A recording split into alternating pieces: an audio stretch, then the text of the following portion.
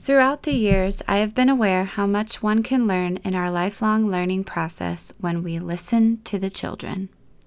Albert Einstein once stated, "Pay close attention to the curiosities of a child.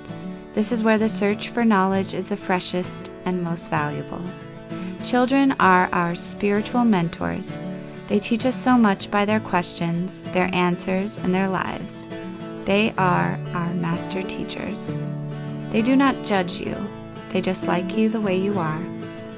They love to be your helpers and are the greatest skilled comforters. We can learn humility from children, which can free us to be comfortable with our incomparable selves. I am reminded of the little boy who offered to do an errand for his grandmother. He told her, "I want to do it for you because you don't have many years left." He told it as it appeared to him. At the time, she was 55 years old. Another little boy told his dad, "Dad, just remember the good things a little boy does." How often we say to the children, "Later." However, the child will let you know that later means right now.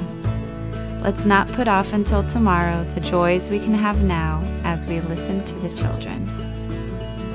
We lie in a world of instant coffee, fast foods, and crash diets.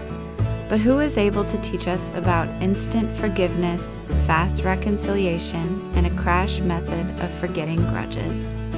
The answer is our Lord and His children. Take time in your busy world to listen to the children. Warm thoughts.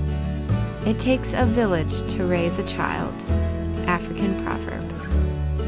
If everyone would see children as master teachers, there would be less child abuse in this world. Have many warm thoughts for the children.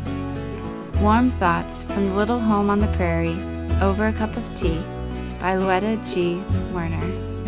Published in the Marion Record, January 15, 1998.